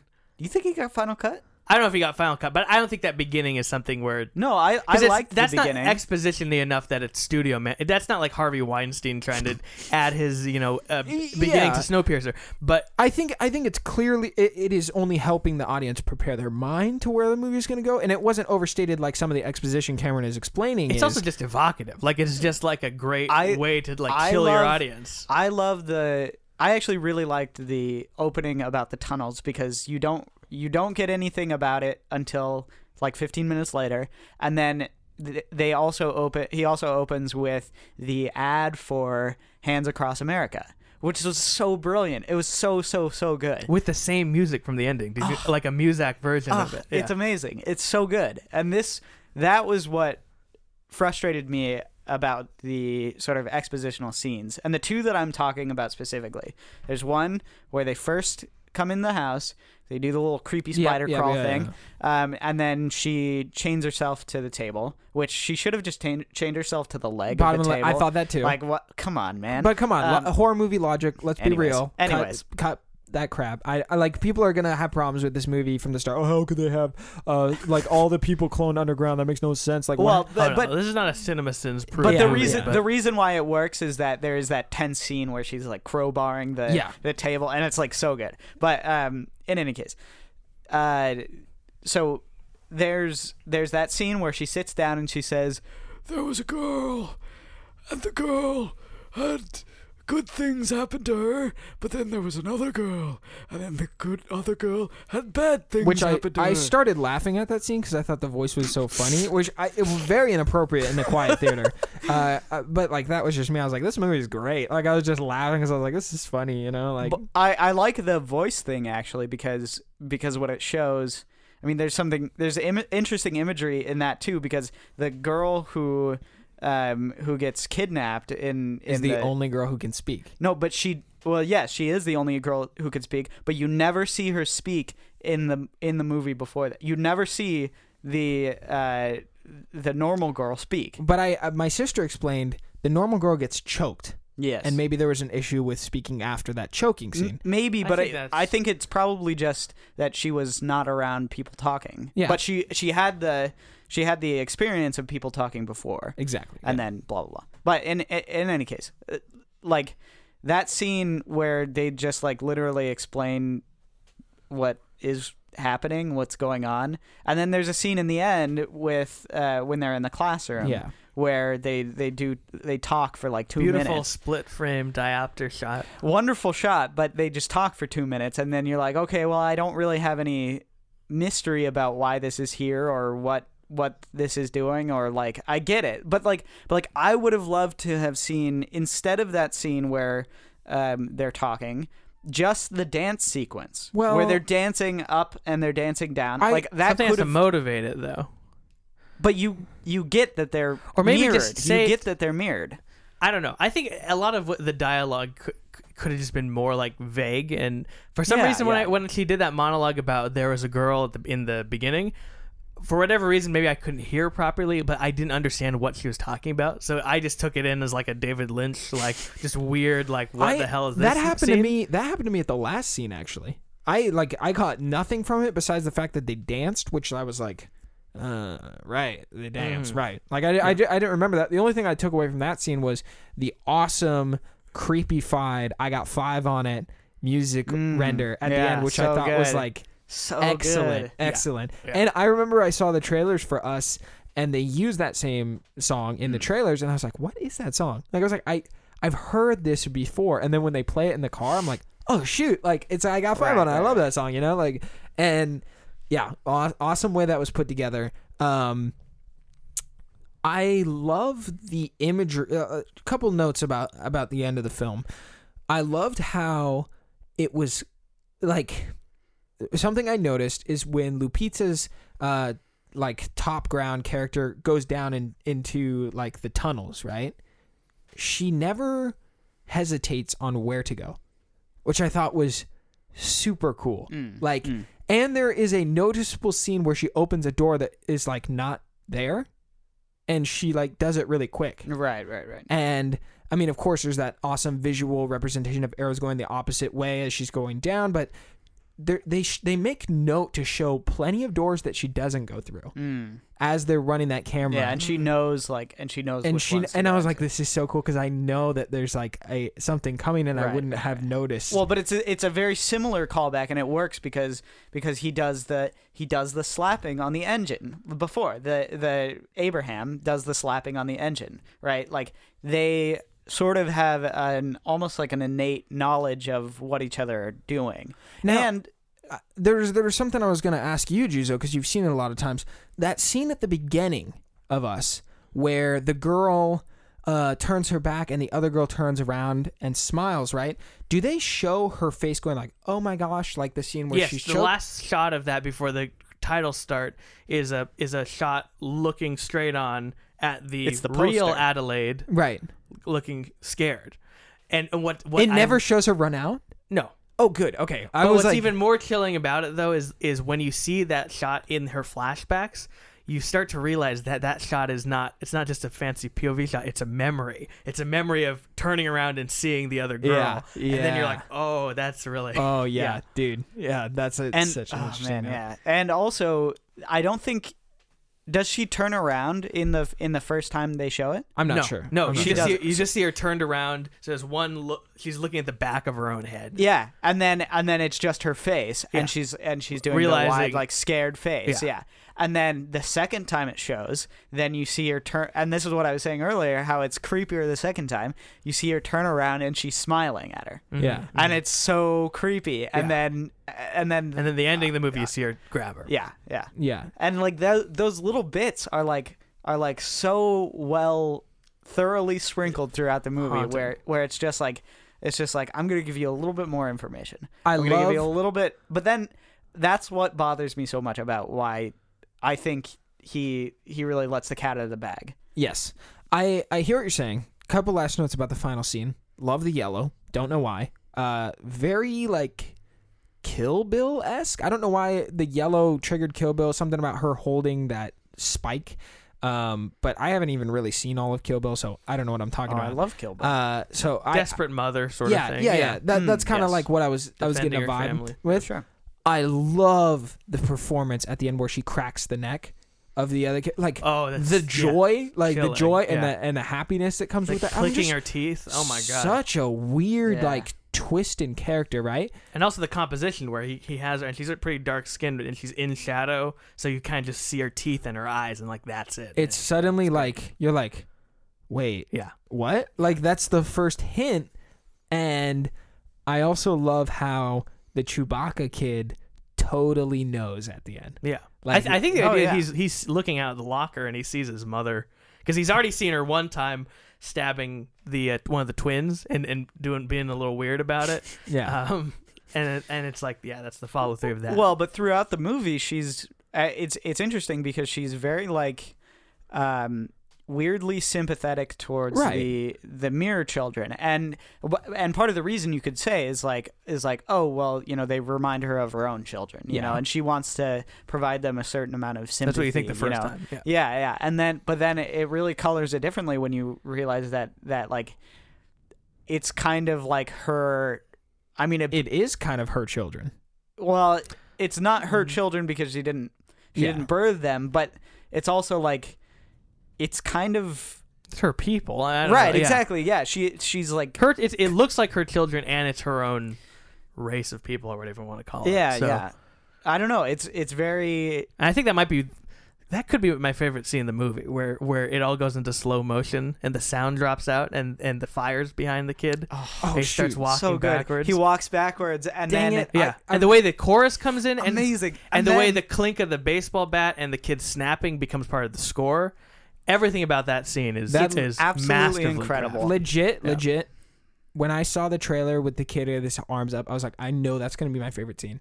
And the second they turned that corner at that famous turn in Santa Cruz, yeah. right? I was like, I love this place. In real life, I love this place. And I was like, if this turn shows the burning car, I'm actually going to lose it. And the car was burning, and I was like, this is my favorite scene in the movie. Like, by far. But also the fact that it doesn't even end with him walking backwards, which is so cool. Like such a visual, like amazing parallel. He walks backwards and the kid walks backwards into the fire, and then the mother grabs the kid and jumps off the ledge, and you're like, "Wow, mind blown," because she Stunning. knows that the kid is gonna do the same thing. That like Yeah, it's just so she's good. she's like 3 steps ahead of them. right. I also thought I didn't even think about that. Because she knows that that's what her kid would do, I don't right? know. You know what I didn't- mean? Like, so that she's scene, standing right next to where he's gonna be. Exactly, I think, exactly. That scene sort of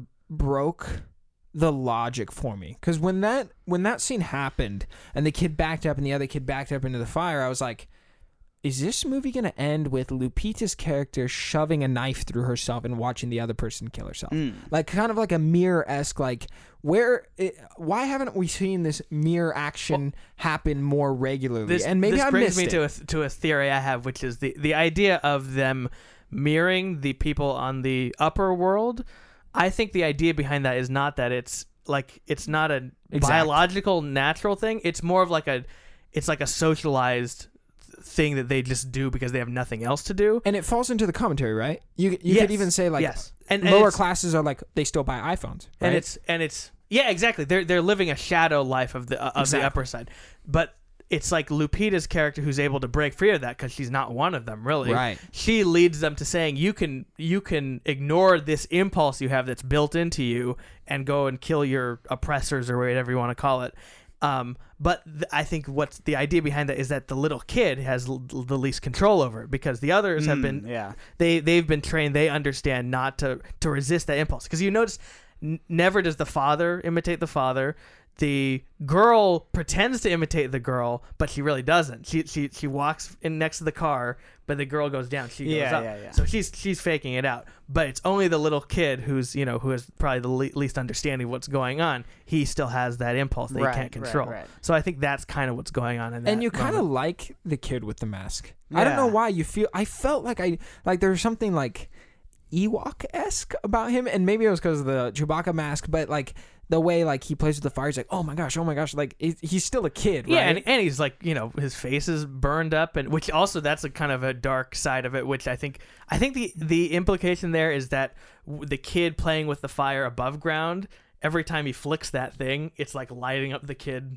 I don't know. When he does that, that's what I've heard a lot of people saying. Him doing the magic trick is like burning the little kid's face. No. I didn't think of it like that. I saw it as he wasn't able to play with the trick, the fire upstairs. I'm gonna call it. But downstairs he was, and he ended up burning himself. Oh, right? Yeah, that's a better interpretation. Oh yeah, like he didn't have a safe toy to use. Right, exactly. He's just using gasoline or some crazy stuff. Yeah. Okay. Gosh, I love that scene. Like even Jules was like, dude, that scene with the arms going. She was like, that was cool. That was cool. And she's not even like a film buff, but she's starting to notice things too now. Yeah, but then I think it actually leads into sort of the next sequence, which is her going down into literally down the rabbit hole. My sister's husband Austin, when she shows up on the boardwalk, he's like, "Well, that's a run." He's like, she got there pretty quick. Yeah. You guys know the geography. Yeah. I got it. But so like when she goes down into the downstairs world, and they're fighting, the tether Lupita is dodging every attack that she has because she knows what she would do, right? Like this is kind of what I'm assuming is that they have a certain connection where they can like preemptively understand what each other are, like what their first impulse is to do, which might test the logic a little bit because is the idea that it's the underground that makes you have the understanding of the above ground, or is no it's that because she says but the tethered Lupita is not really a tethered person. So why would she? No. She says they figured out how to make two bodies, but they didn't figure out how to make two souls. And so there's sort of sharing a soul. Yeah, there's an implication that they are one cut from the same cloth, is like one and the same, but they don't.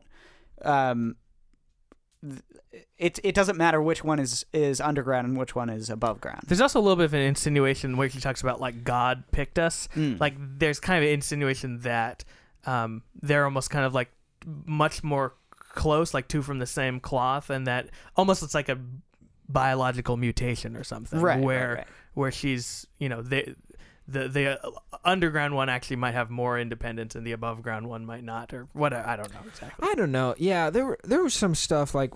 The more I thought about the logic, the more I think the movie doesn't shine as much, and I think that you're not supposed to. I really don't. I don't think that you're supposed to get caught up in that. I think the movie is best experienced just as a pure thriller, and you think about it a little after, because I think it's like kind of a messy construct. There's stuff like, I mean, why does Lupita's doppelganger family not instantly stab that family the same way? Well, that makes sense because she has a connection to them. They want to enjoy it. Yeah, no, that makes sense because she has a connection to that family. But wouldn't they all want to enjoy it? The rest of them are on like commando pro killing spree, dude. They're just like, well, exactly. like, but she knows the truth about her, and it's like exacting revenge. It's like Bane throwing Batman down the well in Dark Knight Rises instead of killing him. You want to have torture them to the maximum. But I think like that's why she goes and has each family member go kill the Like I think that's maybe the idea. Like each other family member is going to kill the other one, while she's just handcuffed to the table. I just don't see why the other dwellers underground wouldn't want to exact the same revenge on the rest of the families. Have you ever seen Sicario? Yes, I loved it. Spoilers for Sicario, I guess, for this 1 second. But remember when, in the end, when Benicio del Toro is sitting at the dinner table with everybody, he's like dressed in commando, what blah, a blah, blah. what a and scene. then he shoots everybody analogy. but the the mob guy he's boss. supposed to kill, right? After he begged him to save his family. He shoots his spare whole my family, and then he just sits and he just waits, and like that to me was. So that was the same implication that I got from that scene, was like, I'm gonna kill your whole family, and I'm gonna make you watch, and I'm gonna enjoy it. I get that. I totally understand. The more I thought about it, I was like, yeah. Like, I mean, I think you get where I'm coming from. No, I mean, my whole comment about CinemaSins, which, by the way, I should preface this by saying CinemaSins is like the worst thing ever. I don't want to sound like I'm pro CinemaSins. CinemaSins is doing a great damage, I think, to both America and the film world as a whole. And CinemaSins would say, "I'm American." Yeah, we're American. We're American. American. I think he's Canadian, actually. Yeah, I don't even. Yeah, I hate Canadians that guy. are actually mirror Americans. I knew it, dude. That's what. Or is that Australians? I don't. But what was I going to say about that? Oh, just the fact that the sort of contradiction for me is the fact that with Get Out, it's a much cleaner premise, and that movie is kind of faultless in terms of like plot. Like I think he just had a perfect script in terms of the setups and payoffs, and everything about the logic of that movie works perfectly. But I think I like Us better as a movie because it's more, well, not only is it scary, but it's better crafted, but I think it's almost the lack of the way you can't really pin it down to me makes it more compelling, and the moral ambiguity of it, which Get Out doesn't really have, and and that, it works on its own terms, but it's a pretty black and white movie. I mean, sure, naturally. I mean, I want to see Get Out. I actually don't know hardly. Check it out. It's a good hardly movie. anything about it. It's very good. Very good. But I was saying to you earlier that I think this movie would have benefited from a smaller scale instead of a global United States kind of situation. Maybe It's pretty small scale as it is. I mean, it's just everyone in the United States gets stabbed by scissors, and then they have hands across America. That's what I got at the end. I was yeah, like, but that's not the crux of the movie. I mean, that didn't bother me that much. What part of it bothered you? That I was just like, why does it have to be like apocalyptic? And what is this line of people? Like, I was just like, why couldn't it just be like a Santa Cruz thing? Like, the Santa Cruz is such a great it's like a setting. global revolution. I mean, that's the part. It's like it's about America. It's about underclass overthrowing the like that's the point of it, I think. Yeah. Full communism. Well, that's also, and that another interesting thing that I don't think I touched on is that depending on how you feel about that sort of thing, I think you could analyze it in different ways, because I've heard people who analyze it as, these are like poor people, this is about the underclass of America, but I've also read people who describe it as they talk about like white supremacists or like extremism, where you bury these people down and you completely these people you ostracize them. Yeah, or ostracized, or they just are kind of like their natural instinct is sort of this feral thing, and they're sort of buried down. We pretend they don't exist. That's the key thing. Right. And then, but kind of just pretending they don't exist and kind of trying to hide it away does no service. And then they bubble up to the surface. They're using the metaphor of Trump, I think, in that analysis of like Trump and these people having a sort of newfound visibility. So there's a lot of interesting ways you could take it. I mean, for me, the key thing that makes it compelling for me is just the character part of it. This idea of yourself being your own worst enemy, seeing your own doppelganger as sort of this uncontrollable like id almost. Yeah. Yeah, that's how my sister interpreted it. She's like, "Oh, I love the idea of like my greatest enemy is actually myself." And I was like, "Oh, I was so focused on the class interpretation, I didn't even think about that." And then even sort of the like the more Jungian interpretation, which would be like you having a shadow self, something that you similar to what you're saying. It's you having something inside of you that like a private vice or something. Right? Yeah, that you can't control because if you looked it in the face, you wouldn't be able to live with yourself. Right? Yeah. And I think that this movie, in that sense, like, I love the fact that we're having this conversation because it just goes to show, like, how good the movie is. And I know we're like, oh, there's problems, but I think what you were saying, Juzo, where it's like, I kind of like the idea of how broad and how unpinned, like, you can't pin it down, you said. Yeah. It's like, that adds to the conversation. That's what makes our conversation about the movie so exciting. I think that's also the reason why every time I read an analysis of the movie, I end up liking it less for like a second, because when you pin it down to just a simplistic, I think Get Out in a way too, because people just go crazy with these movies and they analyze them so much, then it just becomes about one thing. But particularly with Us, I think there's a lot of different ways you can go with it, and it's much more of an unconscious work than a piece of like political activism or whatever it could have been. I think that Jordan Peele's next film should be about the fact that everyone's trying to interpret things. I think that'd be hilarious. That'd be like a great way to take it. I'm very interested to see where he goes. I mean, I'm excited to see his Twilight Zone stuff. Honestly, I'm like, I'm down to watch his Twilight Zone stuff. Yeah, because I've seen people who are already saying he's the next Kubrick or next Hitchcock. And I'm a little bit like, okay, like calm down, because we remember what happened with M. Night Shyamalan, where the next Spielberg was on Time Magazine or whatever. And we saw where that went. But he has had to hit that next hurdle that you have to make, which is like a lot of people, they make a great first movie, and then the second one, like Anna Lily Amirpour, she makes A Girl Walks Home Alone at Night, and then The Bad Batch makes $500,000, but there's a good freshness about it. When I walked out of that theater, most of the people that I went with, like Jules, was like, that was like so refreshing. Oh yeah. And I think if he can keep up that creative drive and that idea that it's like, oh, like, I want to make something different. And I think the fact that he's committed to horror, like, horror is such a horrible genre. Like it, like in the past, well, it seems like, and I know you've talked about this with me, Cameron, that indie films do horror the best right now, and he's giving it The Witch, smaller Hereditary, films. Smaller films. Yeah, it's like Jordan Peele is giving horror a new main stage, and it's like a like crafted and it's well put together, and not depending on just gore and jump scares. Right. Too, there is almost a renaissance. I would say, like I wouldn't compare him necessarily to Hitchcock himself, but like there is a renaissance in the way that Hitchcock made master-crafted horror films when that was kind of just a trashy subgenre at the time. Right. And people you can watch them both as just pure entertainment, but also with Hitchcock as well, with his horror movies, there is an unconscious kind of psychological commentary or whatever going on underneath Psycho or Vertigo or movies. They're not movies that are like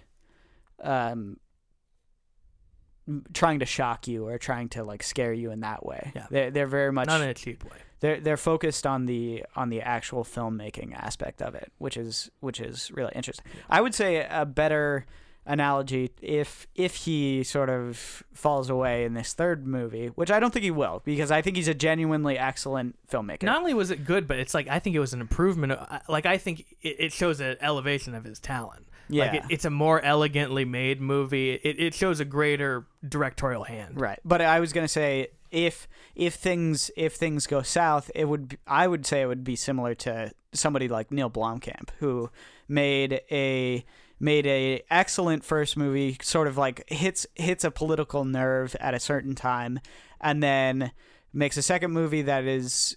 No one liked the second movie. Elysium is not very good, but then he. What was his first one? District 9. Yeah. Yeah. which is so good. It's such a good movie.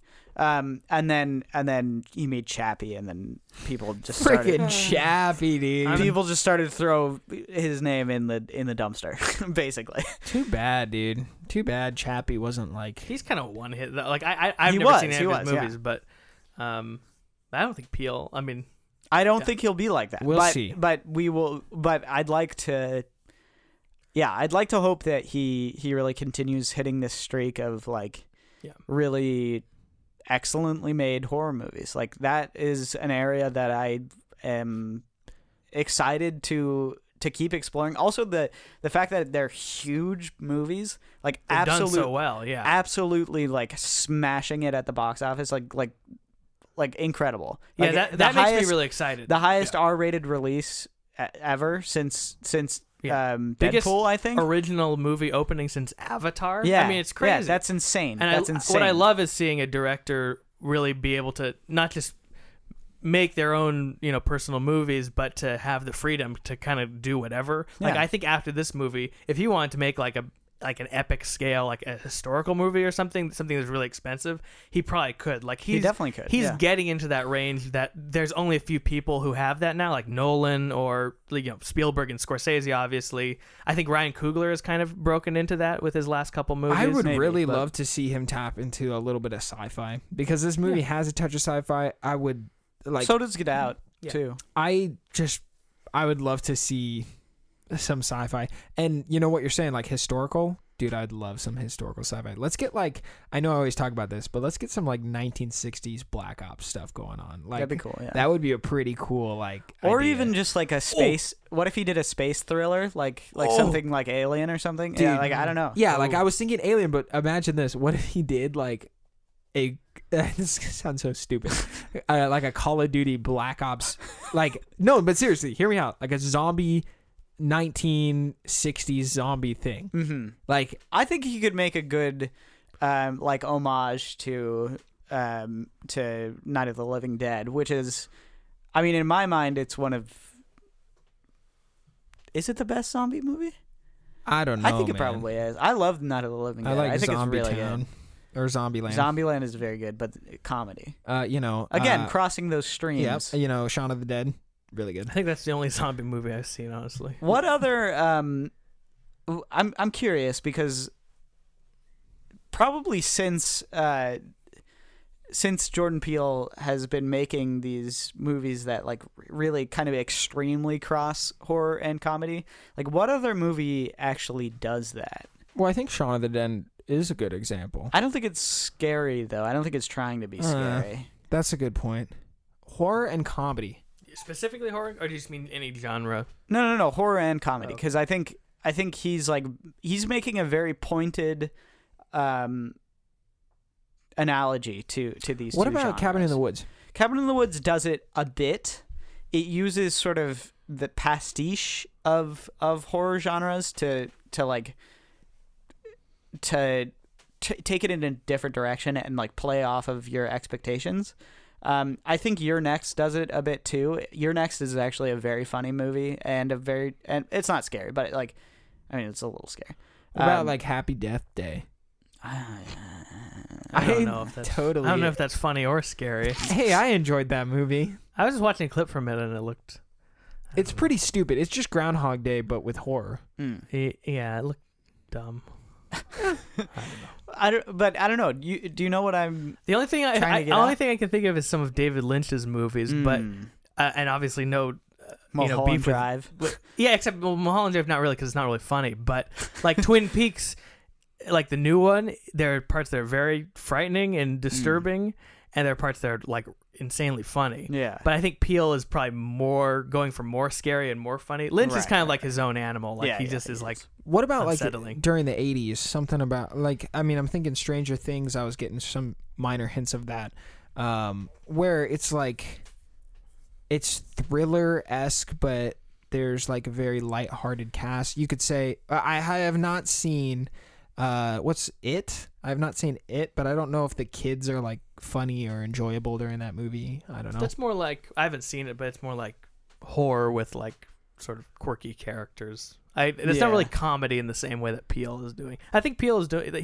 It is kind of unique. I think. Well, and then I would say a lot of older horror movies actually tap into, or they seem a little bit funny nowadays, and that's not even just like a cheesy thing. It's like they are just kind of funny situations. Like, have you seen Texas Chainsaw Massacre? Either of you? No. Okay, it's really, really good. I recommend it. I think it's an excellent movie. But there's a lot of sequences where taken in a certain light are just like really hysterically funny. Like I don't know. It's just like very darkly comedic. Yeah, they're sort of B movie. Like actually, Suspiria in some ways is a little bit funny. Yeah, the first one. Yeah. The second one is funny because it's amusing that I'd waste my time watching such a movie. But You know, Red Letter Media, they loved it. I know, I watched it. Yeah, they watched whatever. I watched the review. I didn't know anything about it, but it looked kind of weird.